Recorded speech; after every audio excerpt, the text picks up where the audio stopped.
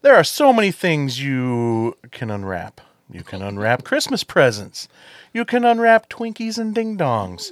You could buy a burger from McDonald's, and you unwrap it before you eat it. You can listen to polka music. That is very unwrap.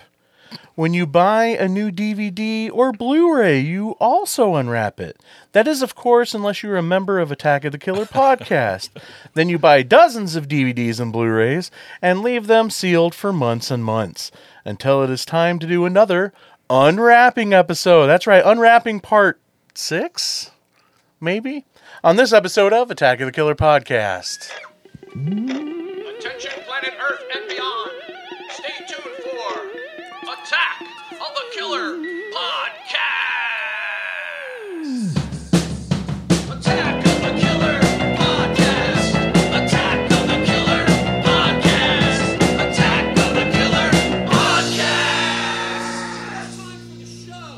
Yay! Hello and welcome to Attack of the Killer podcast. I'm your host, Insane Mike. This is episode 284, and we're doing another one of our famous unwrapping episodes. This is where we go through our collections and we find those films that we were just so excited to buy and watch, but then just sit there on our shelves unopened until the end of time. The unwrapping episodes forces us to finally open and watch those films. We each pick a movie we haven't opened, and we will finally see if it was worth buying in the first place. If this is your first time listening to Attack of the Killer podcast, we are a horror movie podcast. We're a group of friends. We get together, we pick a topic, and we discuss films within that topic. Now, we're all just friends, hanging out, having a good time, talking horror movies, drinking Zimas. What? So there may be spoilers. What's a Zima? I don't know. That's what them kids drink. I guess. Drinking those and eating Tide Pods, something like that. If you like our show, please consider supporting us and becoming an attacker. Ooh. Being an attacker means that you are more than just a fan of the show. You become part of the Killer Podcast family. For a small donation once a month, you get all kinds of perks and extra goodies. You can get bonus episodes, early access to the regular episodes, our YouTube shows, Killer Critiques, Insane Mike's Women in Top 10 lists, and the other one. That one. What's it called? You get those. And you also get exclusive invites to our watch parties, our monthly horror hangouts, and you even get to talk with other attackers in our exclusive Attack of the Killer chat. You get a membership card, certificate, sticker. You can even get shout-outs on the show like these attackers. Yeah, shout-outs go to Jacob McLaughlin, Timothy Lennerer, Roman Doppelfeld, Larry Watanabe, Brett Royer, Seth Key, Jessica Irish, Chris Cook, Brian Godsill, Stephen Sitter, Brandy Moore, Andrew Moeller, Hot Rod Hutchinson, Carmen DeHague, Abraham Moreno, Jacob Book, Andrew Bentler, Casey Kelderman, Tony Miller, Mike Clayton, Rose Talashoma, Marcus Rude, Abe Kirshner, Lisa Cavalier, Holly Berg, Emily Randolph, and the comedian Bill Fisher. Thanks, guys. Thanks. Video updates. Oh my God! Just splice that back in there. Yeah, I'll just now. Great, I don't have to edit smooth. any of that. Awesome, thanks. You too can become an attacker by going to jointheattackers.com. Go there and you can pick the tier that best suits you to get the content you want. So again, that's jointheattackers.com. And now it is time to introduce you to the podcast crew. He kept unwrapping and unwrapping and unwrapping his presents. It took forever, and then he was really sad to see it was just a cardboard tube. Tad! Ha ha ha, hey guys. Back in college, he went to the pharmacy to buy some condoms. When the cashier rang up his purchase, she asked, "Do you need a bag, sir?" He said, "No thanks, she's not that ugly." Jason! Come on, that's terrible. Hey everybody, thanks for tuning in. He went to his psychiatrist's office wearing nothing but saran wrap. The psychiatrist told him, "I can clearly see your nuts." Andy! Hey, everybody. Oh, boy. Speaking of nuts, you're nuts if you still have not subscribed to Shudder yet. Shudder is the premium streaming service with the best selection of horror movies, uncut and commercial-free. From Hollywood favorites to cult classics to original series and critically acclaimed new films you won't find anywhere else. You can get a month of Shudder for free thanks to us here at Attack of the Killer Podcast. Just enter our promo code AOTKP and you get a free 30-day trial thanks to us. Again, that promo code is AOTKP. Out. That's right. Get it today. And now it's time for everybody's favorite part of the show, I assume. Here's Tad with what we watched.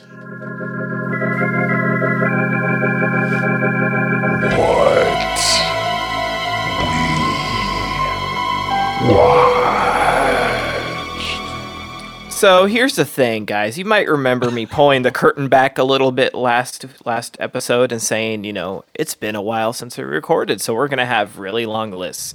Well, I'm pulling the curtain back again, and we've only had 1 week since then, so I'm guessing this will be a much shorter list. But Andy, what have you watched? Other than the podcast movies, I was able to go see John Wick 4, and I'm assuming you did as well, Tad? Yeah, and that's my list. Oh, sorry. No. Yes, boy. Awesome. Even Fuck though that yes. even though it's got a long run time, you don't care because it's so much damn fun. It does have a end credit sequence if you stay till the end, which it might have a continuation of a character. I'll just leave it at that. I don't want to spoil anything, but can't say enough good things in here. Donnie Yen is awesome. Scott Adkins' character is Holy awesome. shit, yeah. Anything, I will watch anything with Scott Adkins in it, regardless. You might not recognize him in this right away. Yeah, it's a completely different character than you're used to seeing him play. But yeah, he's great in this. Let's see who is. There's another the head bad guy, and I don't know his name in the film or the actor's name, but he was a head bad guy in Undisputed 3, which also had Scott Adkins. He's in this, and he's heavily featured in this, and he's a great action star too. But yeah, the whole Bill Skarsgård is just a fucking twerp in this. He's pretty ruthless, but yeah, he's great in it. Clancy Brown. Oh yeah, Nice. yeah, he was really good.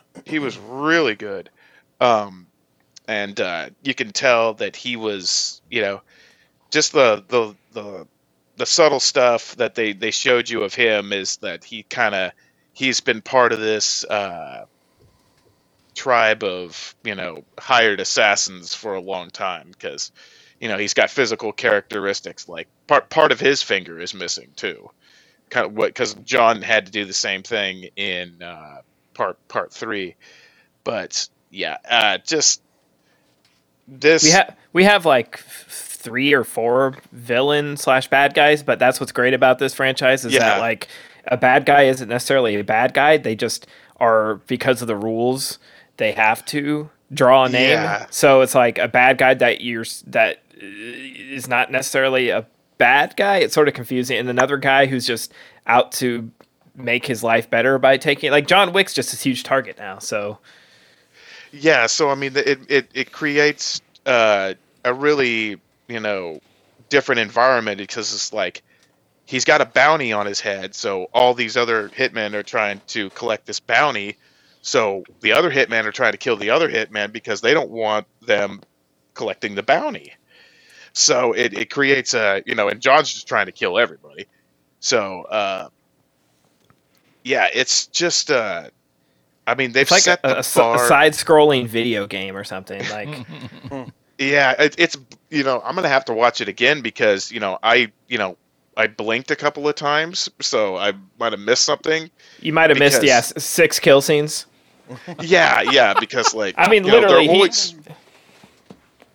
they're always rolling around on the floor, so I don't know how many times a person got stabbed before they, did whatever. I mean, they've set the bar so high with these movies. I'm just like, how are you going to top this? I mean, there's a car chase scene in this roundabout in Paris, and it's like guns, kung fu, and car fu all in one. I mean, they took like the best elements of every John Wick movie that you've ever saw, and then they just they turned it into this mixed bag of just awesome, crazed violence and squealing tires and guns and gunshots, and just it's unbelievable. and they cut 45 minutes out of it. Jesus. They cut 45 minutes out of this film. First cut was 3 hours 45 minutes. Whoa. Oh my god! Keanu says 108 words, Yeah, Nice. and it's 3 hours, guys. Wow. Wow. Holy shit. Yeah, he's almost like a modern day Mad Max, because I think like what did Mel Gibson had like 2 or 3 lines in the first Mad Max or something. I mean, it's weird, That's but I mean it works. And also, this is on the other side of the coin. I binged the first season of the new Night Court. That's Is it good? it's fun. It looks cool. It's fun. I mean, because I loved the old one when I was a kid. Oh, And I still do. Huge. fan. But yeah, it's got similar characters, and John Larroquette comes back, and he reprises Dan Fielding, and I watched a few episodes of it myself out of curiosity, and then I just forgot how awesome John Larroquette was. Like, God, to me, he's great. he's the real star of the show, and he's so good in it. oh, 'Cause absolutely. Because his character is really conflicted now with, Oh yeah, he's Yeah. changed. He's- and it's quite interesting, and a lot of it, it just seems way more based around him and his character.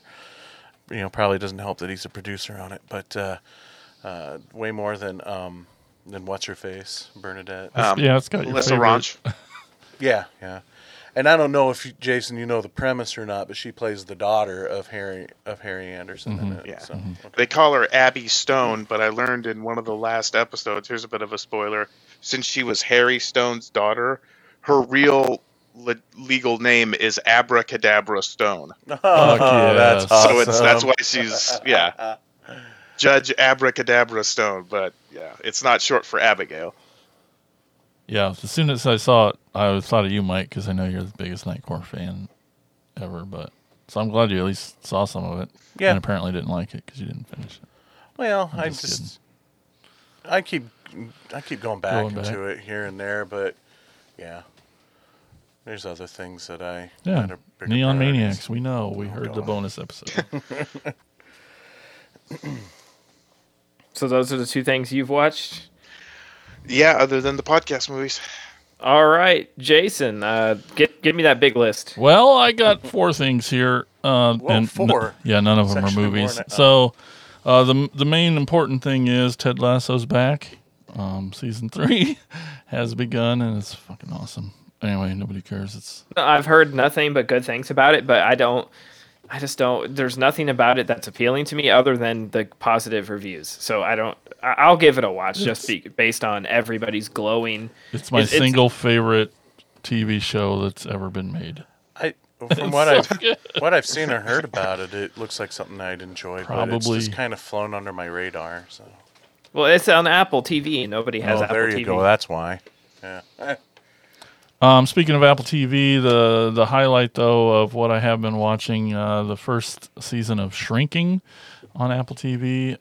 Mike, Harrison Ford, right? yes, you have to see this show, and I know you won't because you don't have Apple TV, but it stars Jason Segel, Oh, cool. and then it has like all the old TV stars are people in the show, like Krista Miller is a big part in the show. I know you won't unless you see her face. It's this girl. She was on, God damn it, Drew Carey show. Oh, okay. Ted McGinley is Nice. like the greatest character of all time. He just plays her husband, and he's like the most aloof and positive, happy guy, and like is unfazable, and he's so fucking funny. And there's let's see, Wendy Malick's on there, and Neil Flynn. Tons of from Malcolm in the Middle and Scrubs. Oh, okay. But yeah, there's like tons of these old I love TV him too. stars, and Jason Segel plays a therapist. It's about a therapy practice and a bunch of therapists doing things and being therapists. It's called Shrinking. It's really good. It's on Apple TV. And then Mandalorian, been watching that. And then I don't think any of us have talked about it since The Last of Us finished, but I assume we were all watching that. No. Mandalorian. Haven't seen it. The Last of Us. Oh, No. yeah. Yep. That's on my short list. Yeah, that was awesome. Enjoyed that. Glad you got to see it. Yeah, it's really good. Mm-hmm. This is the last time I knew you hadn't watched it yet. So. Yeah. I'd been watching it every episode it came out. Oh, okay. Yeah. Then I'm just drunk. Yep, possibly. Damn Zemas. So that's what I watched. All right, Mike, what do you got? Well, I too finished Last of Us. Fell a couple episodes behind there, because Simon was away on spring break, and we've been watching it all together. But yeah, it was awesome. Can't wait for season 2. But from the sounds of it, I will have to wait for a while because it's like There is a season 2. there will be. Well, I there's was kind of hoping they weren't going to do that. there is a second game, so No, and then that's too bad. the rumor is that they're going to stretch out the second game into like 2 seasons. So yeah, God, that's really other than been watching Justin Roiland show Solar Opposites. Very funny animated series very much in the vein of Rick and Morty.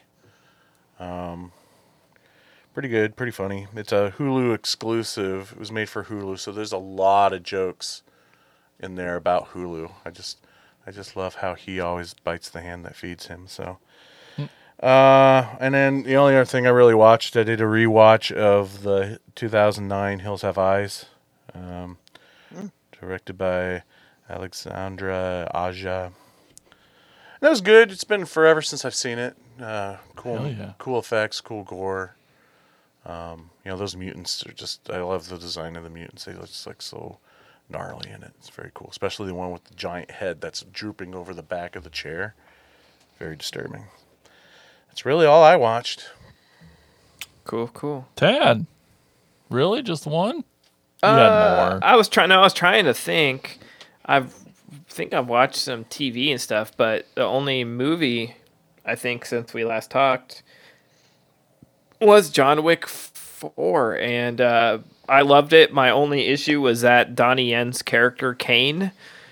He's a blind hitman assassin that uses blades, badass. But the entire time he wore like big sunglasses, and he reminded me of Ken Jeong from The Hangover. So I just kept thinking in my head like, what's up, gay boys, and motherfuckers, and all the. Did you funny die? Right. Did you die? Yeah, so I eventually got that, like when he started actually kicking ass, that thought rolled out of my head, but that was like my one nitpick, but otherwise, yeah, it's so badass.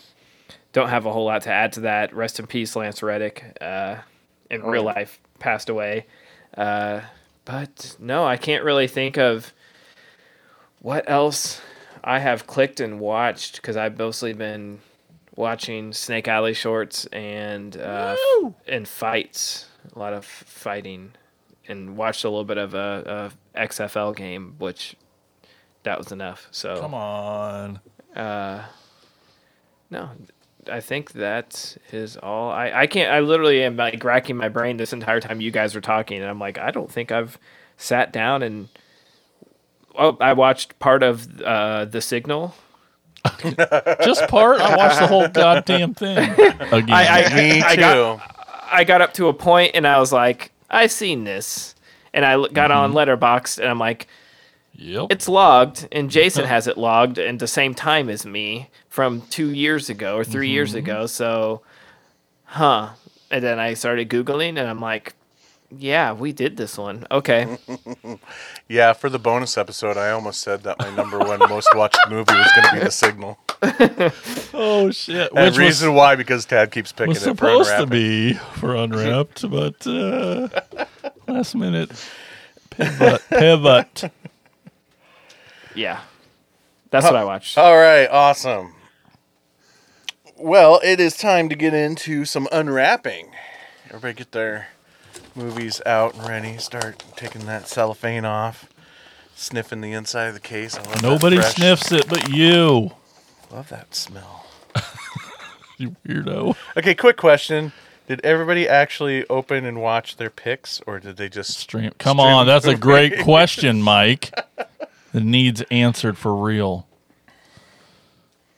I will admit something, okay? But here's the thing. damn it. Here That's is the the whole thing. point. Here is the thing, okay? I physically carried my wrapped copy of my movie to a friend's house, and he unwrapped his copy first that was unwrapped, that was still in the wrapping, and was playing it already. So what am I supposed to do? Unwrap it and take out his disc and put mine in? Yep. I mean, I unwrapped mine just for the sake of it, but I didn't watch my copy. But it's Oh. the same. Yeah. It's at least out of the wrapping. Yes, it can breathe. Mine is kind of a technicality too because it was previously Andrew. unwrapped. It was previously unwrapped. So you faked But it it was for part- us? It was one. It's Two part of a movies in one two-pack. package. Yeah. So I mean, I held off on watching Oh, the that's second right. movie for this episode. But So- but you recently watched the first within like the last month, so you unwrapped it like in the last month. that's also true. So that's it to me. That counts. That's pretty close. Of course, you would try to make something count. But Mike has to bring his with him. Brought mine as proof. Unwrapped. You hear that? There you Open. go. Oh, there you go. It's proof. It's a good question, though. It needs. I'm glad. So it was myself, Tad, and Andy were the ones that picked the movies for this out of our collection. And the first one we're going to talk about is, and I didn't write down the year. I believe 1971? Yeah, I was going to say 1971. Your pick. My pick was Twins of Evil. Oh God, have mercy on this poor, unfortunate creature. In old Gothic Europe, they had two burning passions: witch hunting and devil worship. Practice the black arts. They worship the devil. They're all slaves to Count Karnstein, and he is their evil master. Do you know what I want more than anything else? To meet Count Karnstein.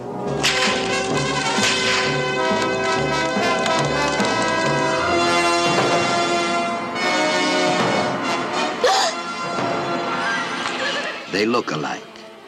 They dress alike. Two identical beauties. But one of them has the very devil in her. For you, all pleasures should be supreme. These are the men they call the Brotherhood. Seek out the devil worshippers by burning them! And this is the sister who is about to enter the Devilhood. Look, what do you see? We are the undead, immortal. The devil has sent me twins of evil.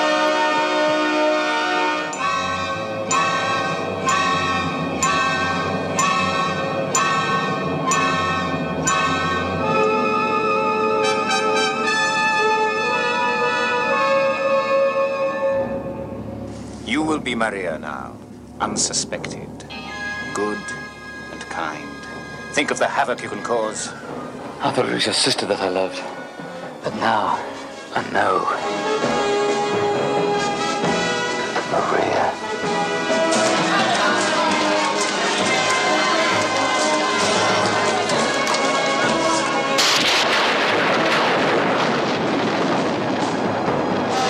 Twins of evil.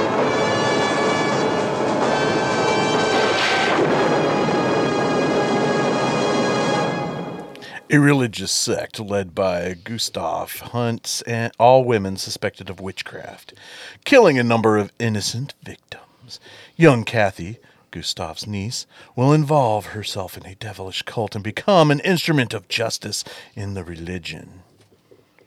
So yeah, Twins of Evil took me a while to realize it wasn't a movie. It wasn't called Twins of Evil because of all the cleavage. Come on. It's about these twins, Evil. and one becomes a vampire. You know, it's interesting because they don't talk about the vampirism in the trailer or even in that description I read on IMDb. So you kind of got a feeling it was going that route, but I don't know if it was supposed to be a surprise or not. But yeah, it wasn't bad. It was pretty cool. You know, it's that it's that late '60s, early '70s, like British film type. I don't think it's a Hammer. I don't think it was a Hammer. Was it a Hammer wasn't. film? It is Oh, Hammer. my I bad. thought it might be. Okay, yeah, Hammer film. So that explains a lot. You know, and sometimes those Hammer films can be a little slow, a little draggy, and this one is too in parts. But you know, once any scene that involved like the guy that turned out to be a vampire, had my attention. I think he really, I think, stole the show, and Peter Cushing, of course, too. He's Prick. a major prick, and he's just the guy that, like, with that stern look as he's hunting for witches and gets all accusatory of everybody. No nonsense. Very no nonsense, but Not yeah. not a fucking sliver of humor in him. No. He's Nope. very, very by the good old book. I mean, right out of the gate, when when the twins show up at his house, and they're in these like drab brown dresses, and he gets all up in their business about their outfits being way too colorful and flashy. They should be mourning their parents, right? Whatever. Yeah. But I thought it was pretty good. I'm glad I finally got around to watching it. Another check mark in my Hammer Films viewing that I feel like I need to get more watched. Yep. What'd you guys think? I don't know if this is part of my Hammer box set or not, but if it's not, I'm glad it's free to watch on YouTube, so I don't have to own it. I didn't hate it by any means, but I found it. I'm finding out something about myself, and I don't think Hammer films are for me. The sets are cool, and the scores are cool, and I love all the actors, but they just cannot keep my focus. Like, they cannot keep my interest long enough. I get it. I hear that. Yeah, and it's going up against two pretty fast-paced movies on this episode, and I hate, right. and you know what? I should never ever like rate a movie against its counterparts on this show, especially one where the movies are not even on a topic, because that's not fair to that movie. But I don't know. It was a bit slow for me at times, and I love a slow burn, but it's just like not interesting up to the points where we find out that she's, a vampire, and it takes a bit to get there. And they actually develop their characters. I'm not saying it's a bad thing, but maybe not for me, because I just want to get to it. I felt like every time they started to do something that I thought was unique and interesting, and then it like derailed. There was that moment, and maybe they did more with it than I remember, but there was that moment when the one twin first gets bit by the vampire and the other one wakes up feeling it. And I thought, oh, they're going to go that route with it. That's interesting. The whole, psychic link, the twins can feel each other. Yeah, right. The twins from G.I. Joe. Tomax and Samont. Yeah, there you go. But I felt like they didn't really do much with that. Am I wrong? Did I miss part of that? No, they just implied it, I guess, Yeah. That would have been neat to keep going in that direction. But. Yeah. I enjoyed it, but I can see how you guys, thought it was they couldn't, hold our attention. I mean, just I agree that you know, Quaker Oats Van Helsing was pretty good in this. I think it's just a time period for me too. Like there are not a lot of movies set in this era, this time period. It's a period piece. I'm just sort of like, Yeah. I'm already asleep when I see a fucking wagon. I'm usually in that boat too, Black just Sunday, because and I that's feel about like it, right? yeah. I love like all the Edgar Allan Poe AIP stuff. That holds my attention a little bit Yeah. better than this stuff does. And I think, that's like- relatively same time period. I think to your point about Black Sunday is that it has so much atmosphere to it that helps it. Because Visually, otherwise, watching movies from that time period, I just have a complete disconnect. So like the horror part isn't working. The character development isn't working. It's because I have nothing to really connect with. You in the never film. really liked oatmeal, so There's that too. I was mostly bummed Did that. you guys? Yeah, go ahead. I was just gonna ask. Did you guys? I had to start laughing when Peter Cushing was just like, "We will cleanse them by setting them on fire." I'm like, "What the fuck?" We'll save their souls, but hey, we'll just Shit escalates quickly with that dude. they're Oh, yeah. he's all about setting a bitch on fire, man. He's just, okay. Yeah, I was mostly just bummed at Mike for making us watch a part 3 of a trilogy, the Karnstein trilogy. What? Oh, I had no idea. That's right. This is part 3. The first one was The Vampire Lovers, 1970. Okay. Lust for a Vampire, 71, and Twins of Evil. Oh man, those had A so much. series of vampire films by Hammer. Those first two had so much more. Lesbianness. Yeah, damn it. Vampire Lovers, lust for a vampire. Lust for a Vampire. But I thought I might have saw this guy when we watched Vampire Circus. Was he in that too, or? I don't know. You use the same sets as Vampire Circus. Yeah, you're probably right. It really did. It's in my trivia. Oh, is it? Yeah. Maybe that's why I noticed The it. poster for Vampire Lovers looks similar. I mean, style-wise. And Yeah. yeah, I liked the movie. I thought it was fine. And yeah, anytime I can check something off the Hammer list, which is definitely a blind spot, or has been, it's getting better, but I'll take it. And this was more, yeah, like y'all said, I agree. It just on paper, it's awesome because it's like a witch film with vampires. Like, that's fucking cool how they just mash those two genres together, really. And I liked all that. But yeah, gets a little slow. But Yeah. But shot on film, 70s. I like it. Gotta love that. Gotta like it. So. Tad, what trivia do you have for this one? Not a whole lot. Like I said, the film used the same sets as Vampire Circus. There's a lot of trivia about the twins themselves. They were from Malta and still had thick Maltese accents. So, I thought so. they simply like ADR'd their dialogue with British performers after the movie. Let's see. I had a little bit more on that. According to Playboy playmate and actress Madeline Collinson, the occurrence of twin births was incredibly common for their family, noting that nearly every woman in the Collinson clan had given birth to twins one time or another. In fact, Madeline and Mary's mother, a former model, would later give birth to a second set of twins. That poor woman.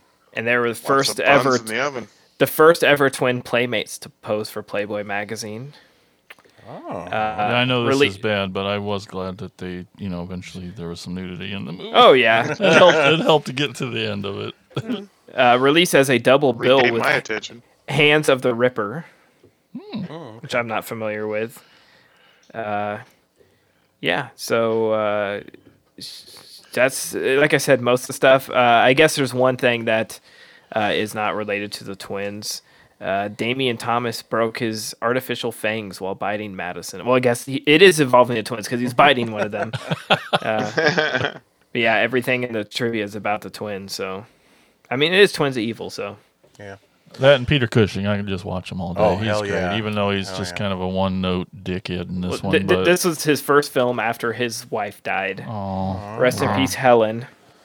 then I'll give him a pass. No wonder No he's wonder so mad. Yeah, no wonder. We did get a sweet ass decapitation though. Yeah. That was pretty badass. That was pretty violent. Well, that's what I'm saying is like when it when it comes through, it's like, okay, this has potential to be awesome. It just takes a bit to get here. Yeah. It just hammers it too much. It's yeah. Ba-dum-ching. All right, moving on.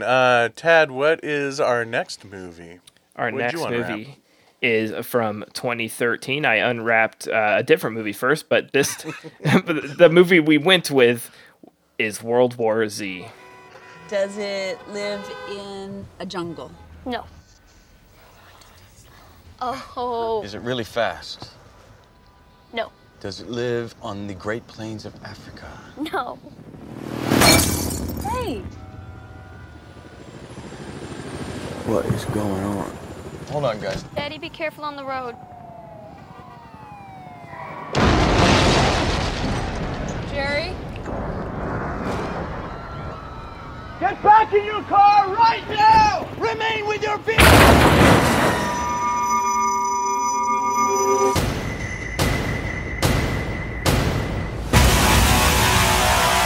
Are you okay?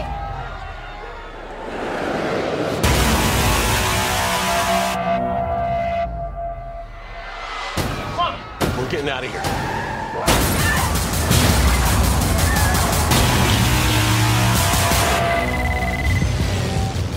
Terry, what is this? It's the same worldwide. Is anyone doing better than we are? We don't know.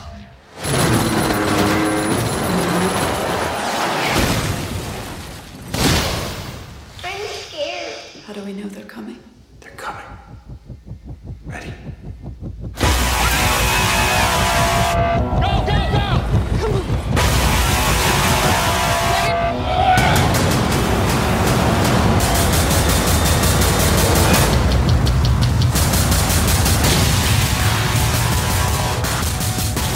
I need you to help him. You're asking me to leave my family. I'm not gonna force you. Don't pretend you're not well suited for the job. Baby? Tell the kids I'm coming back.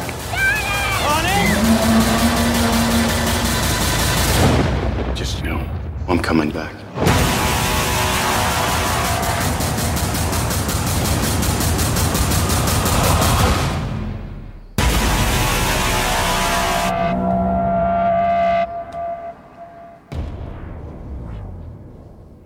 When former UN investigator Jerry Lane and his family get stuck in an urban gridlock, he senses that it's no ordinary traffic jam.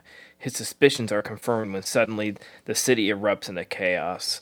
A lethal virus spread through a single bite is turning healthy people into something vicious, unthinking, and feral. As the pandemic threatens to consume humanity, Jerry leads a worldwide search to find the source of the infection and, with any luck, a way to halt its spread. So this was directed by Mark Forster in 2013, so we're coming up on an anniversary already. This is just one that has completely slipped me. I think maybe it came out sort of in that height of the zombie rise again, for lack of better words.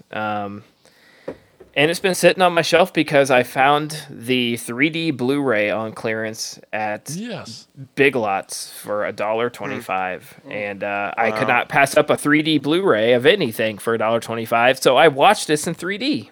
Nice. That was really cool. I mean, I will try. Yeah, I'll try not to make that part of my review. But I think honestly, like in my mind, I've always had this as like, Brad Pitt zombie movie. It's right there with, you know, the Dawn of the Dead remake and Resident Evil and all these big mainstream studios trying to punch their ticket into the zombie genre. And this was really fun. This is really cool. I mean, it doesn't really do a whole lot of new stuff, but it's very tense. Brad Pitt's always been an awesome actor. It's well directed. It didn't blow me away, but I really enjoyed it, and I never checked my phone during it, so that's a good sign, right? Yeah. Mm-hmm. I assume all of you have seen this before? This is a first time watch for me. Heck yeah. Yeah. And I guess afterwards I probably should have I mean, for the listeners, this replaced the Signal after I picked a Signal. And we realized we'd already covered the Signal a few years back. So this was last minute pick, and then I realized there's also an unrated version after I watched the theatrical. But I imagine what streaming is the theatrical PG-13 version. So I don't what know. I watched. Okay, so yeah, first time watch for me and Andy. What did you think, Andy?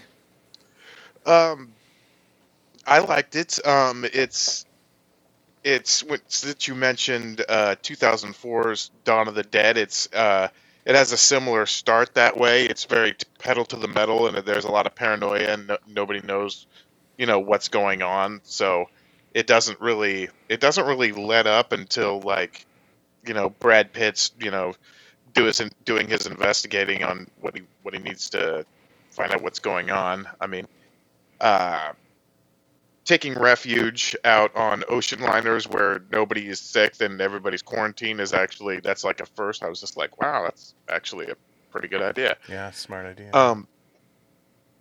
But there was nobody can know what would really happen if this did happen, I should say. But I mean, sometimes I think it's like it was almost for a zombie movie that I'm used to and that I kind of like. I know that it would affect the world, but just like them climbing on top of each other and doing that, I was just like, okay, I think that was just a little bit much. It was almost.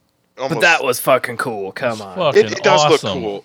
It does look cool, but I mean, it's just like, yeah, and it doesn't ruin the movie for me, but I do like, just, I mean, and maybe they borrowed this from Walking Dead, just, them just studying the virus and learning how it interacts and, how it will take a healthy person in like 11 seconds. It's just like, which explains why, it spreads so fast, why it's such like a bum rush, getting to, healthy people. Because 12 seconds and you're over. I thought him like jumping on a plane and just flying to another country, like scene to scene, was a little far fetched. It felt like it's like, can't you just call someone? I don't know, but yeah, it made it interesting because it's like, here's what a zombie plague would look like here. Here's what a zombie plague would look like there, and it puts them in different situations. Here they are in a dark, rainy climate. Here they are in a desert. Here they are in a city. Yeah. Or snow zombies. Well, of course he didn't go anywhere cold, but I always felt like they did that because of the book. This is based on a book by Max Brooks. Yeah, and I mean, I can get more into it when I discuss my feelings on the film, but I felt like that was like the connecting thread to the book was having him kind of jump all around the globe. Well, the name of the movie is World War Z. True. So, but yeah, I mean, I enjoyed it. I can't be hypercritical knowing the rating of the movie going in, because I knew it was going to be a milder, zombie movie that I'm used to, and that's okay. Overall, I mean, I enjoyed it. I mean, it was more of it's probably the more epic zombie movie that I've ever seen. But all in all, yeah, I enjoyed it. You don't always have to go last, Mike. I know. Yeah, I fucking love this movie. I was so happy that Tad messed up and we got a chance to watch this movie. I've been wanting to watch it again because the first time I watched it, I loved the shit out of it, and I was like, I've been wanting to watch it again, and thankfully we got to. You guys see it in theaters? I think I did. I don't think I did. It's the scope of this thing. It definitely would have looked good on the big screen. Oh yeah. I always thought that my favorite part of a zombie film is the outbreak. Oh, man. Watching it start and spread. right? Like that's the really interesting part. Just seeing, we didn't necessarily get a patient zero, and that's okay. But just seeing it spread and start and and it felt fucking. It was real time. I mean, kinda. It played out that way a lot, and that was really great. And yeah, Brad Pitt's awesome. I love that first scene when they're finally getting out of that building onto the helicopter, and he comes running out of there and jumps to the ledge, and you're like, What What's the fuck's he doing? he doing? What's he doing? Yeah. And you're like, Just in case he turns, he I'm knew. like, Yeah. that's fucking cool. That's a really cool thing. Yeah. I mean, it's would you? Could you? Yeah, probably. But yeah, and yeah. So and then I loved. I mean, right. It seems like you're either team Romero zombie or team Fast zombie, but I think you can do both. Zack Right. Snyder zombie. Oh, my bad. Snyder cut, bro. But Oh my god. But the Fast Zombie, man, I don't give a fuck. They're both. I love them They're both both, yeah. terrifying. And Yeah. it's For scary different as reasons. fuck. Yeah. Give me both. I want And- all the zombies. And them climbing that fucking wall is like, I don't care if it's ridiculous. It's also probably really realistic. Of like of bloodthirsty, got to get over that wall. They're gonna fucking just go. It's like when ants create bridges out of their man. bodies. Absolutely. And yeah, freaking loved it, man. Just yeah, I think that was most of the stuff. Yeah, Mike, have you read the book? Is that what you're? No. Well, I'll get to that, but I just want to continue on with what Jason was saying, because that's exactly what I was going to say. My favorite part about movies like this is the opening scenes where the outbreak happens. And I like that there's no patient zero, because I feel like we're getting almost like our perspective if something like this would happen. It's like subtle things are happening in the background that if you're not paying attention, doesn't seem out of the ordinary. But if you are paying attention, shit's going down. And just watching just like normal society quickly devolve it doesn't take too long for things to turn to shit, does it? Nope. Mike likes to watch it burn. That's Yeah, right, he I does. do. Yeah. Gotta get burned.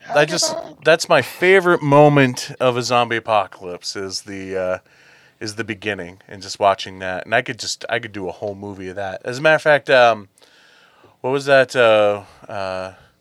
that movie about the girl who's slowly turning into a zombie? The girl with all the gifts? No. Yeah, that movie's awesome. I Where wish you'd watch that. Where she was patient zero, as we found out in the sequel. What the hell is that? Oh man, whatever. No help. Yep. So anyway, the only thing I was going to bring up about the book, and I don't want to be that guy of like, there's nothing like the book, because it's not. It's nothing like the book, and that's okay. It's its own thing, and the only thing that's a bummer to me is that the book is so, how would you adapt this into a movie kind of book? Because it's all journals. It's about the history of the zombie outbreak in the world, in different countries, in different time periods, and it's all like military chronologically documented. Yeah. And it plays like you're reading government documents. So it's a really interesting read and really unique take on the zombie thing. And just when this movie was first announced, I'm like, oh, how are they going to adapt that? By just not adapting it. Right. Exactly. So, I'm just a little It's disappointed. military based, but Yeah, and you get that all over the world stuff. Yeah. I'm just the movie on its own is fine. Yeah. I enjoyed it. It's a fun zombie romp, but which isn't a thing. But just a little disappointed in the fact that I would love to have seen them try to actually adapt this unadaptable thing. You know what I'm saying? That's all. That's all. But yeah, don't go into it expecting the book, because it's its own thing, and that's fine on its own too. I like the idea of them not necessarily coming up with a cure, but I guess a way of camouflaging it, where almost like you can coexist with these zombies a until you temporary get it under control. fix. Yeah, Like a Band-Aid. At least get some control back. And Yeah, so that was cool. Feels a little, relevant right now, right? I was the going to last say couple that, years. yeah. Like, the first time I watched this, Yeah. we didn't have a pandemic. This time it was like, oh, this feels different when I watch this movie. It is, it is interesting feelings watching it in there. nowadays compared to 10 years ago. Yeah. Yeah, so yeah, I liked it. Yeah, and it can be a little over the top and stuff with some of the things like the zombies, building a ladder to the top of the. But it's still cool. It's still fun and intense. It's such an intense scene because I'm sitting there going, "Stop freaking singing that song!" Right, you're attracting them. Yeah, it's like a moth to a flame. And it's just cool seeing the big scope of it. You don't get, it seems like you get a lot of zombie movies that make zombie movies because you can make them cheap. And so you don't get big Hollywood grand scale wide shots of like thousands. You made the comparison to ants building a bridge. Those was like wide shots of them running around outside of that wall. Awesome. It looked like freaking ants. Yeah. It was very awesome, very cool getting that scope in a zombie movie, which is neat. And I like how there's just one goal for there's like one direction for the zombie. It's just no matter what the cost is getting to that meal, I guess you could say. Yeah, it really reminds me of like Train to Busan. Exactly. Yep. That's exactly what I was gonna say. I feel like Train to Busan did it a little bit better. But again, that goes back to a smaller scope, and so you're seeing cooler things like personal damage to individual zombies instead of like this grand scale of zombie ants climbing on top of each other. You're not getting as gruesome of mayhem as like zombies just running through a window and face planting on concrete and stuff like that. But yeah, it was good. I enjoyed it. I also like how like there's moments in the film where like the stakes go up where like right in the beginning the one dude's like, the president's dead and blah blah. You're like, oh fuck. What? Yeah, very nonchalantly. Right, and the VP's missing. Yeah. And then like it's like super funny, but it's like the saddest thing in the world when scientist guys messing around on the plane. Instantly slips. Yeah. All of our hope that we have built in this movie so far. And he trips and You know what other movie uses that? Same exact trope. What was it? I remember. Planet Terror. Oh yeah. They're trying to save the world, and they have the scientists with them, and he sticks his head out to check for any like zombies, and they just snipe his head immediately. A bullet right through his head. It's like, oh shit, the finality of that, like. Yeah. Isn't that one movie that's part of that one movie? Yeah, it's part of. It's just like a chapter in Grindhouse, but right. Yeah, that feature film Grindhouse. But I like I said, I almost knew nothing of this going in. I knew, Brad Pitt, saw the trailers. I knew about the book. I have the Zombies Guide to Apocalypse, the first book. Yeah, I don't have. Too, yeah. I don't have this one. But after we watched it, I watched it on Blake's big. He has a projector with a 100-inch something screen, and we watched it in 3D, and it was so fucking cool with surround sound. And then afterwards, it was like, he was like, "Well, did you hear like all the production problems?" I'm like, "No," because Blake knew all about this movie, and so we watched some YouTube videos about it. And apparently, this was like, went over budget. They shot this movie. Brad Pitt was a producer as well, and then the studio was like, the whole third act is unusable. It's awful. We got to figure this out. So they brought Damon Lindelof on, and he rewrote the third act, and they reshot the entire third act of the movie way later in reshoots because everyone had a really tight schedule. So they had to take a year-long break and come back later. So it sat there for a while, and they had a whole different DP working. I guess at that point, Brad Pitt and the director were no longer speaking on speaking terms, so they had to go through someone. A middleman had to give each other notes because they wouldn't directly address each other. But apparently, and there's going to be listeners who know about this, and they're going to yell at me because I'm going to butcher it because I couldn't really off the cuff of my doing this, but I couldn't find basically the original ending. But I think it's like after they leave the area that was walled in, he gets on the plane. That plane does not have the grenade scene. That's where everything's different from that point where he throws a grenade in the plane, which is really fucking cool scene, but really stupid. Yeah, I like that. I love that. But apparently from that into the hospital. Yeah. Yeah. So everything after that was reshot.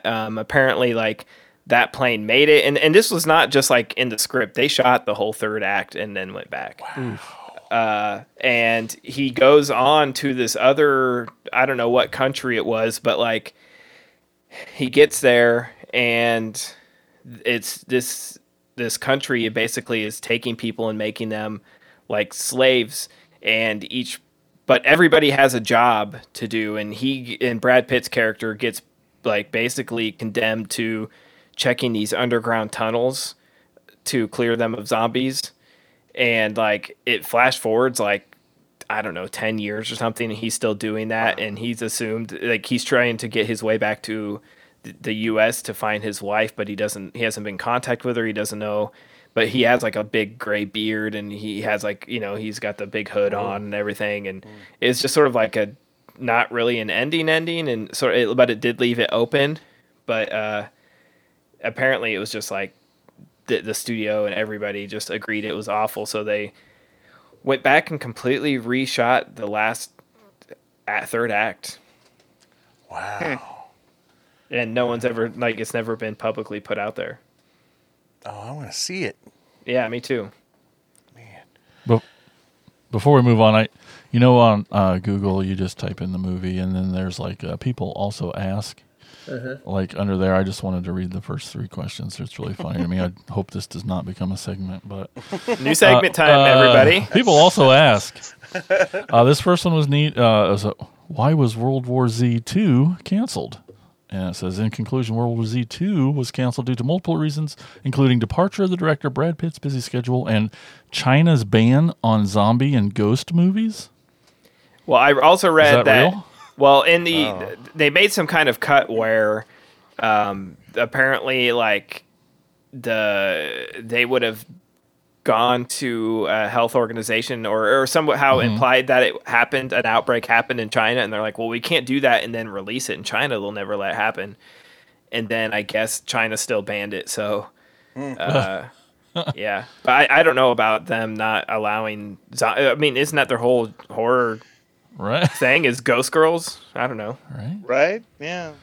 The second question is the most ridiculous thing, yet explains a lot about our society. The second question is World War Z based on a true story? That's the second most popular question people have asked. Yes. Yes, it is. Yes. Isn't that the stupidest everything you saw on the screen happened. It's true. What is it? Well, I'm assuming who's typing somewhere. that in? I assume that they're talking about the book because it's like I do done. too. Because the book reads so straight. But based Right. on a Like true it's- story. It's so good. And then so the third question, why is World War Z so good? Come on. And then their answer, it goes into about, at least because it was based on a book and it's a dumb answer, but that's ridiculous drinks things. Pepsi. Yep. True story. Well, I mean, okay, in their defense, imagine you're reading the book, okay, and it says like, oh yeah, in ancient Korea, like, they had instances where like the dead would rise temporarily, and it's like, I want to know if that's true because we've heard about like voodoo zombies and Serpent and Rainbow, like that shit, that's real. based on real culture. Yep. Like, it's not necessarily, So I could see people reading that book and saying, okay, is some of this based on truth? But yeah, when you put it, it's World War Z based on a true story. It's fucking stupid. Anyway, that's what I had. But. Oh, that's awesome. Tad, what trivia you got for this one? You probably said most of it already. There's all kinds of it, but I have to give my best friend Brian Clark his due here. Peter Capaldi is a doctor with the World Health Organization, the WHO or WHO doctor. The filmmakers had inside knowledge. The filmmakers had inside knowledge that Capaldi would soon be portraying the title role in Doctor Who. The BBC publicly announced the casting 2 months after the film was released. So this was before, I don't know, somehow before. Anyways, I'll work up a little Doctor Who sound effect just for he you, played, Brian. yeah. And then at the time of its release, this was the highest grossing film of Brad Pitt's career, which isn't that surprising. I mean, he's incredible, but it wasn't like he was in like blockbusters. He's in really good movies, but this movie's awesome, and it's on Netflix, people, if you haven't seen it. Yeah. There's all kinds of stuff if you read through this. A lot of it is interesting, like Max Brooks. He sort of went into the movie knowing how much it was not based on his book and thought he would hate it, and he actually liked it for the reasons that they strayed away from it. It was like, this is so far away from my book that it doesn't like hurt my feelings. Yeah. You know what I mean? Like it's like it's his still own got his paycheck, and, and it's and it's his own thing, and it's own thing. So it's not like it would be more heartbreaking if they tried to adapt it and failed. Yep. So they just did their own thing and succeeded, and he's like, it's cool that we have both now. Yeah, very much so. A total of 85 prop machine guns, rifles, and pistols were used in scenes filmed in Hungary, but they were confiscated by counterterrorism customs officers in Budapest after being flown from London. They apparently thought they were real. Plastic guns. All right. Yeah. So, like I said, there is like a laundry list here, but if you watch this and enjoy it, go check out the trivia on IMDb because it's never ending. Thank you, Tad, for some trivia there. You're welcome. Andy, what is your film that you unwrapped?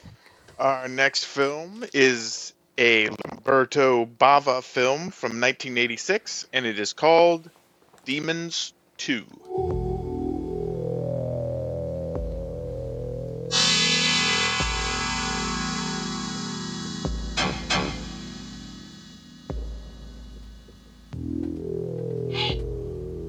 Hey, wait! There's something weird here.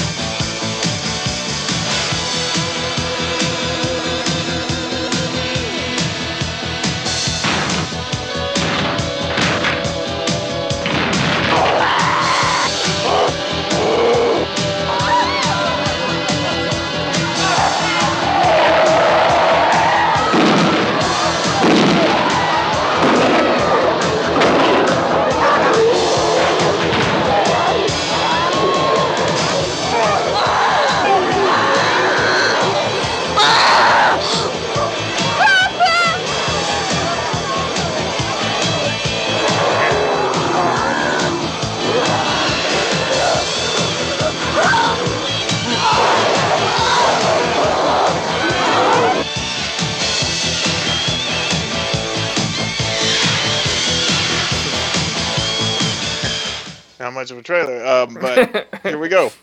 A documentary is shown on TV of a group of teens who investigate the legendary Forbidden Zone in which a demon infestation once took place. Demons 1.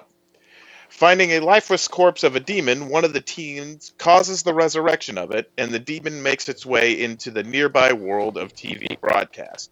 An unlucky girl having her birthday party at that time gets possessed by the demon while watching the documentary, and soon the entire building in which she lives turns into a living nightmare. I like this one. It's personally, I don't think it's as good as the first one, but it's it's kind of like I guess this is probably the first Evil Dead Rise in a way. But you've got the film debut. I know I'm correct, but we know when we see her. It's the film debut of Asia Argento, and she's a kid in this film, and she gets trapped in the parking lot, which is one of my nitpicks about this film. We never know what happens to her. Did you guys notice that? No. Yeah, they never she's in the car and nothing ever that she's still there.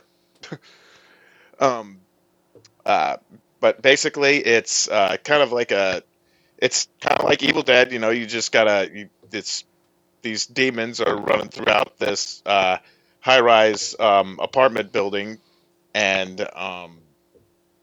people are just trying to stay alive, and just mayhem ensues. And the effects are still really, really cool, with the teeth pushing out of the head, and all that. And Pimpy McSideburns from the first one makes he comes back in this one, and he's goddamn. Yeah, he's awesome in this. All the stuff that happens in the parking garage in this, I absolutely love. Them just peeling around, and they're throwing seats in front of the doors. They're trying to get out of there, and that guy's awesome with a 12 gauge shotgun. Yeah, there's great headshots in this film. Another crazy one is where a kid gets possessed by a demon, starts chasing this pregnant lady around her apartment, which is hilarious. And then all of a sudden he just falls down, and then a Venus flytrap looking thing comes out of his chest. Really, really great stuff. It's really fun. There's a great kill with an umbrella that just impales this thing, and he pushes it through the wall.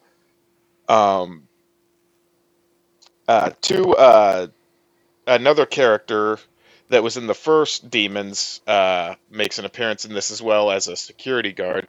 But there's one part of this film that I couldn't quite make sense. There's a car crash, but that never really gets resolved either. I think that was just, another way for them to basically go back to the way they did the old film, because there's punk rockers in a car, and oddly enough, the driver looked like Tommy Fury, which kind of made me laugh. But they get into a car crash, and that's the only reason that it's tied to the apartment building is because the people from the apartment building are trying to get back to their son, and nothing is ever really resolved from that either. It's not a fatal crash or anything like that, but it's like, well, okay. This one, unlike the other one, I mean, it does have hard rock, but it's more like a new wave soundtrack. It's got the Smiths and Love and Rockets, I think. Yeah, all in all, it's pretty good. It's about this, it's got this guy trying to get his pregnant wife out of there. There's a little kid demon. Yeah. A dog demon. That's right. There is a dog one. But yeah, lots of explosions, and it's it's a typical zombie demon possession film where you just got to kill them and just keep running away. But I prefer the first one, but this one's a close second. I enjoyed it. What did you guys think? It's like a double Unwrapped because I got to unwrap this one myself. I have Nice. that. I think we have the same set, don't we? Yeah, I have the 4K 1 and 2 set. It's awesome. Mine's just the Blu-ray, Yeah. but And I've seen the first one several times. I think I listed it as my favorite movie of the year I was born, 85. So this has been on my radar forever. I owned it, and so I got to unwrap this one, and it fucking rules, man. Like it's not quite as good as the first one, but I mean it's very similar and it's a sequel. I mean, it's like most sequels of that time where it's like it has some good stuff, and it at least was like smart about it, in that it's like meta, where they're watching this documentary on TV and they tried something different.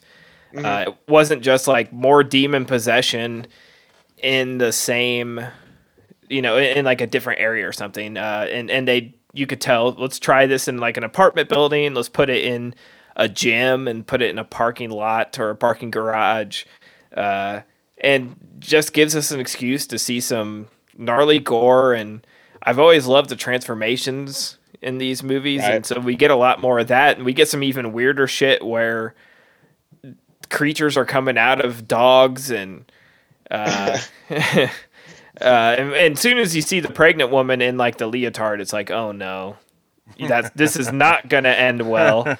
You see a little boy in an apartment, you're like, this is not gonna end well. And then like you said, we get the big awesome Italian Ken Foree back, but he's in a gym like motivating a bunch of muscle heads. I'm like, this is gonna end good. So I really enjoyed it. I did miss, obviously missed the movie theater aspect of the first one, which adds to that atmosphere. And there's no cool like motorcycle katana scenes, but I don't know how you top that. So they did something different, and I think it'd be nice back-to-back double feature. It's really fun to sort of see what they do with this, and I had a blast with it. And it's short and sweet and doesn't drag at all. It's this one again. I will say I missed like the first one had a really cool soundtrack. This one had like the same song over and over again that we heard on that trailer. It's like the same guitar riff throughout the whole goddamn movie, but. Still cool. I love both of these movies a lot, but the first one is definitely far better because you get crazy cool stuff like riding around a motorcycle with a samurai sword or helicopters crashing through the top of the movie theater. But just the backdrop of the whole film of the first movie, I just personally love. Again, the movie theater aspect of it is so much more enticing and appealing and cool than just a modern apartment complex. So yeah, but there's still a lot of cool stuff. I like there's cool tension with the stuff in the elevator. That stuff is really neat. I like the little ghoulie that pops out of the back of the demon kid's back and is running around. I just like that puppet so much. It's a little bit ruined by the constant high-pitched screeching that it does the whole effing time. It's almost like a comical thing. Like it almost makes it funny. Yeah.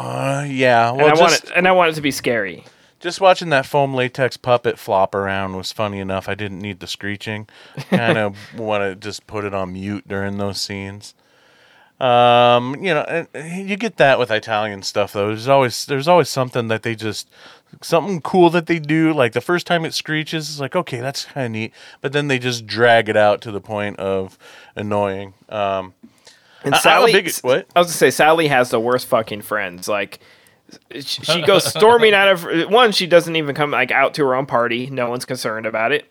Then she comes out to a party, storms off into the other room because they invited the wrong guy, and no one thinks about it. They're ready to blow out the candles, and they're like, "Where's Sally? You haven't noticed she's been gone for an hour at her own fucking birthday party? You guys suck."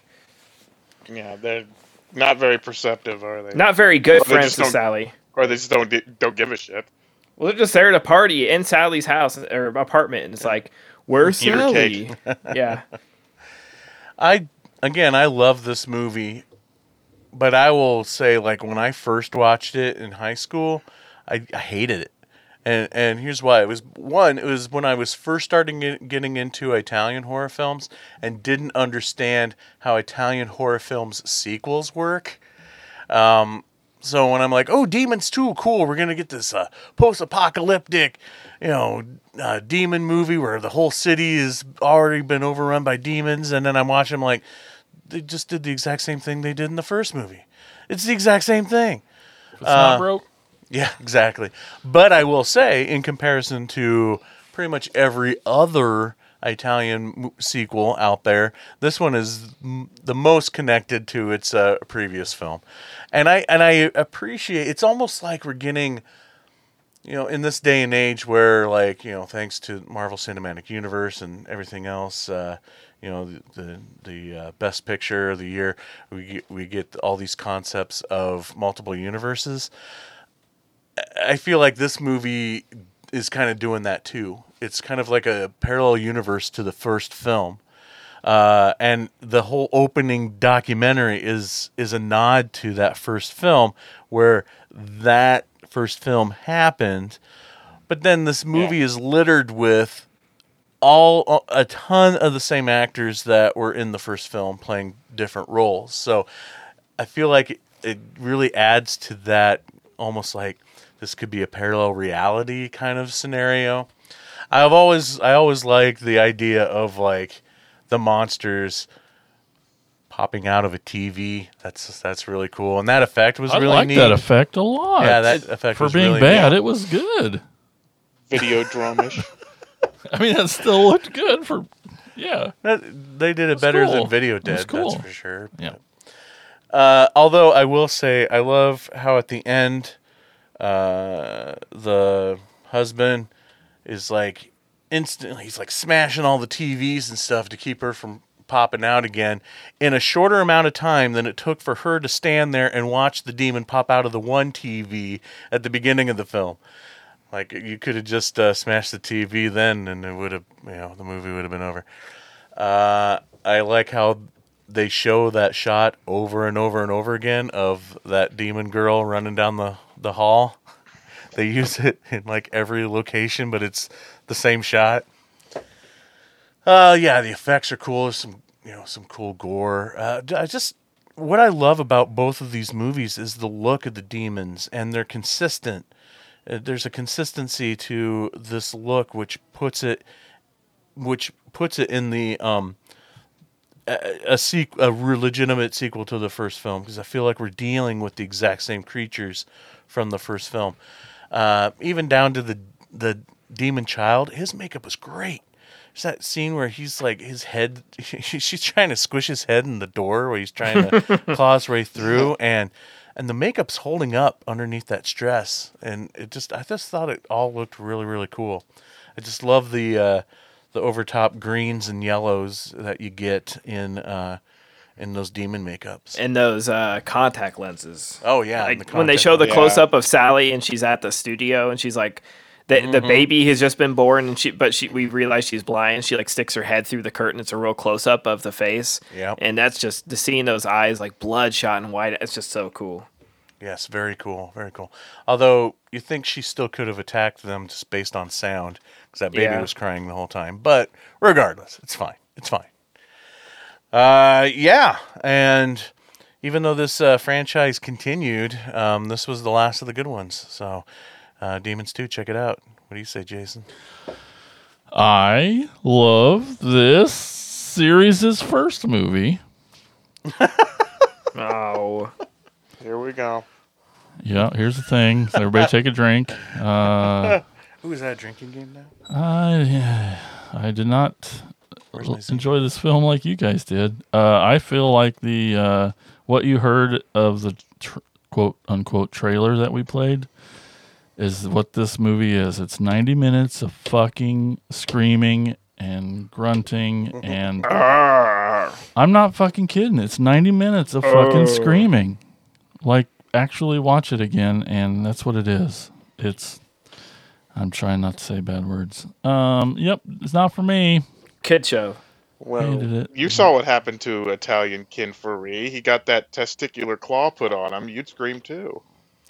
Guys, it's 90 minutes of that trailer. It's just it is. Screaming. I mean, it's so fucking annoying. It sucks. It's I like hate it. There, it is I like couldn't hold it in. almost the opposite of Twins of Evil, where it's like a quiet character study. This is like these guys are gym rats. These people are party people. This is a family. Like there's no developing them, and it's just like let's find ways to kill them, and that's fine with me.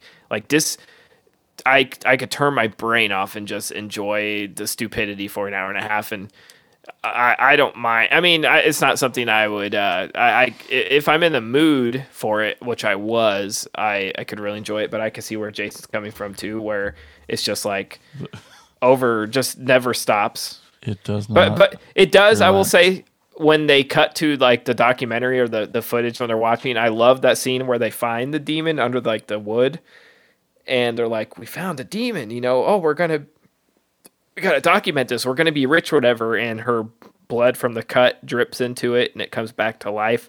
That was so fucking cool, and that was quiet. Jump started. In the beginning of the movie, there's at least two references where they say, "Hey, it's dark in here," and they're standing in light when they say it. This fucking critter is the ugliest and dumbest looking rubber puppet. Aw, It doesn't I love him. function in any way. It sucks. It's just a rubber puppet that doesn't move. How can that be in any way scary? And yes, his noise it's not cool. And it makes a stupid fucking noise, way too loud, way too long. I even got like, I don't know, I felt like maybe Tad's influencing me, but I had a hard time watching The Dog Business. Like, Yeah. that sucked. And I don't think I like this demon teeth shit. I hate it. It's too gross, and I don't like it. I don't like it. It makes me uncomfortable, which is I think is why I like it. Anything It's involving teeth. transformation. Yeah, it's teeth, or like in the first movie when the fingernails are Yeah. popping out and the demon nails are growing underneath it. I really wanted that chick to get slapped in the elevator. She was just freaking out. And he keeps telling her, like, calm down. I mean, that's a prime example of what Jason's talking about. Her losing her shit in an elevator, and he's just like, be quiet, shut up. I did have a little crush on Nancy Brill, though. I thought she was awesome and great, the pregnancy lady at the end. Yeah, I thought she was awesome in this. Awesome. Yeah. But nope, fuck the rest of it. Oh, Okay. bummer. Talking about the repetitive music, did you guys actually listen to or read subtitles of the lyrics to the rock song that the punks were listening to in the car? No. I think it was their second scene or whatever. Might have been Love and Rockets. Oh man, I wish you guys would have, because I thought it was hilarious. It almost sounded like the lyrics were literally like a news broadcast about the traffic in the city, because it was like the tunnel is closed and you have to go a different route. That was like literally the lyrics. I want that song so bad.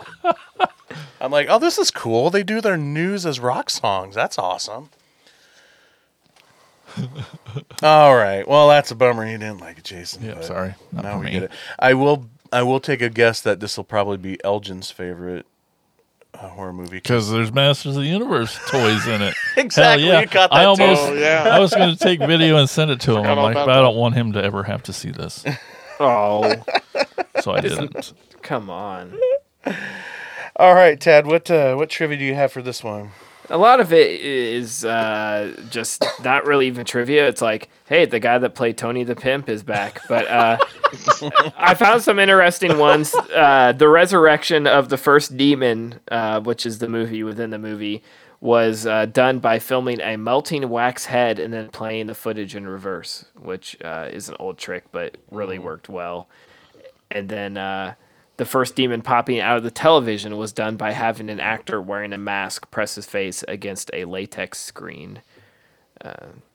And big surprise, shocking revelation here, the little boy demon was actually played by an adult dwarf. I don't know if you guys caught that. It wasn't actually the little boy in the makeup. I figured it was. It was very obvious. I mean, no offense to dwarves, but they do not look the same as kids. So yeah. There's other stuff too, but I mean, is this really trivia? Shooting began on June 30th, 1986. Okay. Cool, bro. Yeah. Oh my. The movie was made. Yeah. No kidding. This was an Italian production.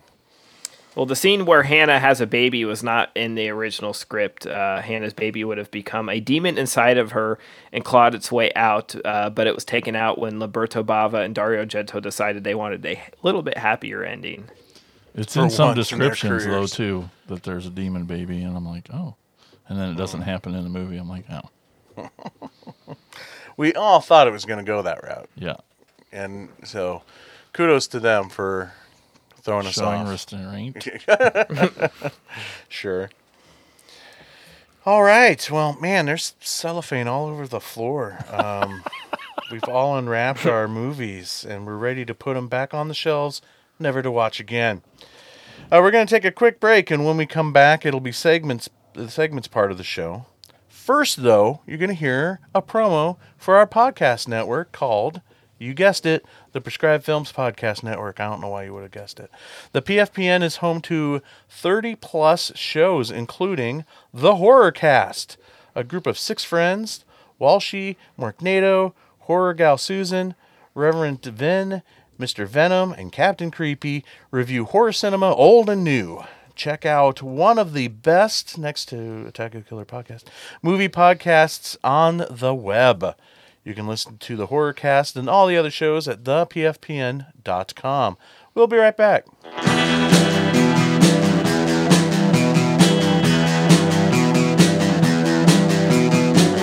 You're listening to the Prescribed Films Podcast Network, home to hundreds of hours of free podcast entertainment.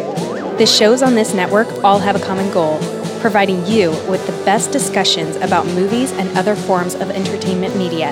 The PFPN hopes to fill your earholes with audio joy. Visit our website with links to all the other amazing shows at www.thepfpn.com. Thanks for listening. Welcome back to the show. Next up, we're going to hear from you, the listeners. Here's Jason with shout-outs. It's time for Shout-outs! Shout-outs! Shout-outs! Shout-outs! Shout-outs! All right, we asked, what have you not seen that's still on your shelf wrapped in plastic? And we got some brave souls to fess up. We got attacker Jacob McLaughlin. He says, it's not wrapped in plastic. I open all of my movies upon buying them. I remember when you used to do that. Like, we couldn't even get out of the parking lot. No. You got it open, and then you do your strange ritual of sticking your receipt inside the clippy of the... Yep, I still have so many DVDs and Blu-rays that have the receipts in them. And it's kind of fun. So every once in a while, I'll pull it out and see what else was purchased that same day or whatever. But Jacob says, but I haven't watched my Vinegar Syndrome disc of Uninvited yet. I really should watch the Barf Cat movie already. I know. Heck yeah. I keep hearing all about it. Tim Lennerer says, I haven't seen the 1975 Shaw Brothers horror movie, Black Magic, yet. I'll get to it at some point, I'm sure. That's a good one. Over in our Facebook group, we got that one guy, Mr. PhD Who himself, Brian Clark. And that jerk face. How am I supposed to read these words? These aren't even words he wrote. You jerkhead. I am not even going to try. These aren't. And I'll get to the ones I do know. Dead Girls. Skip that one. Wow. Darker Than Night. Poison for the Fairies. What's the first one? I can't. Yeah, these. You try reading it. I am not going to. Sorry, Brian. I don't know what language those things are. Call in next time. Buddy. Yes, leave your goddamn voicemail. I was thinking that too, that Brian Clark should join the other Brian and start leaving voicemails as well. And what he could do for his voicemails is whatever films we're talking about, connecting him to Doctor Who. No, he always does. Bond Darwaza Varina. He's trying to get me to read from the Book of the Dead, isn't he? Yeah. Condor. I'm going to wake something up if I read this list. I know. Anyway, nothing on Twitter. Over on Instagram, we got, Attacker Emily, Zombie Queen Strange says, I collect a lot of cheesy movies, so here's the first 4 I found. Nazi Overlord, She-Bot, Bride of Scarecrow, and Sushi Girl. Oh, Sushi Girl is good. Sushi Girl I've seen. I don't know the others, but Sushi Girl is awesome. The only problem with Sushi Girl is they give away the movie in the title. So that's kind of a bummer. But it's got Mark Hamill in it. It's got... isn't our buddy Ben Clayton associated with that film somehow? I can't remember how. Mm-hmm. Tony I think Todd? he did the storyboards. Oh, okay. Cool. Yeah, and then like Brian, I think she made up all those other titles. I'm not sure. She probably went shopping with Godzilla and got him at Dollar Tree. I believe it. I wish Dollar Tree had cool movie titles. Wait till you hear his voicemail. Anyway, one more to go. We got the Reebster, old school video _Inc. He says, still need to watch my Coffin Joe trilogy. And why haven't you done that? And Night of the Demon, which I hear is a Bigfoot dick ripping good time. It is. Yeah. It is. I love that review. Yes, a Bigfoot dick ripping good time. Sasquatch rips a biker's dick off. That should be on the box. It should. Quote, yeah. Reebster. Reebster. And here is our weekly voicemail, Godzilla. Hey, everybody, Attacker Brian here, and it sounds like we're doing another Unwrapped episode here at Attack of the Killer podcast. And if I had a penny for every movie I had that was still in the wrapper, I'd have like $5. I could go to Dollar Tree and buy 4 more Blu-rays and leave them in the wrapper and I'll watch them. But seriously, well, not seriously, because we know that's not a joke. I was looking through my movies, and I happened to come across Sugar Hill. Still in the wrapper, never seen this movie, and on the front it says, meet Sugar Hill and her zombie hitmen. The Mafia has never met anything like them. So I think my job this week is to watch Sugar Hill. And everybody should pull a movie off their shelf they haven't watched, sit down with some popcorn, nice cold drink, and have a good week. Take care. Bye-bye. Thank you, Godzilla. Sugar Hill is awesome. Yes, Is he it? definitely needs to watch that. It's one of my favorite 70s black exploitation films. But it's one of my favorites because it's more in the horror realm than, say, like a Shaft or Rudy Ray Moore movie or something. Cool. Well, thank you, Godzilla, and all you guys can leave a voicemail just like you did, like you should, Brian Clark. You give us a call at 415-952-6857 or 415-95-AOTKP. Leave us that voicemail, and we will play it on the show. And before we go, we got one more segment. It's time for Insane's Picks.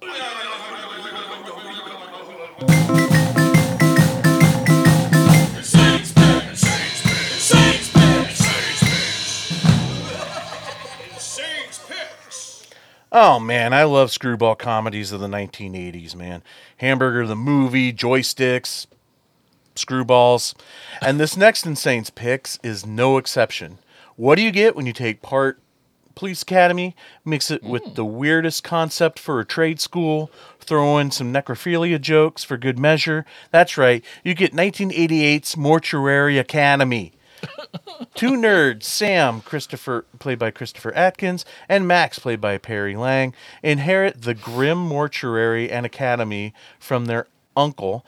But in order to keep their inheritance, they must attend and graduate from the academy. The current owner, Paul Bartel, tells the Grimm brothers that if they fail to graduate, the ownership of the business will stay with him.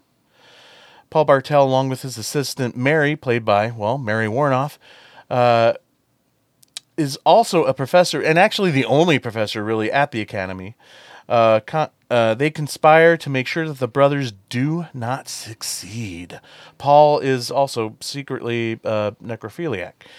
The school is full of incompetent students, and all kinds of wacky hijinks ensue. There's one student that impales dead bodies. There's another that brings a puppy back from the dead with robotic engineering.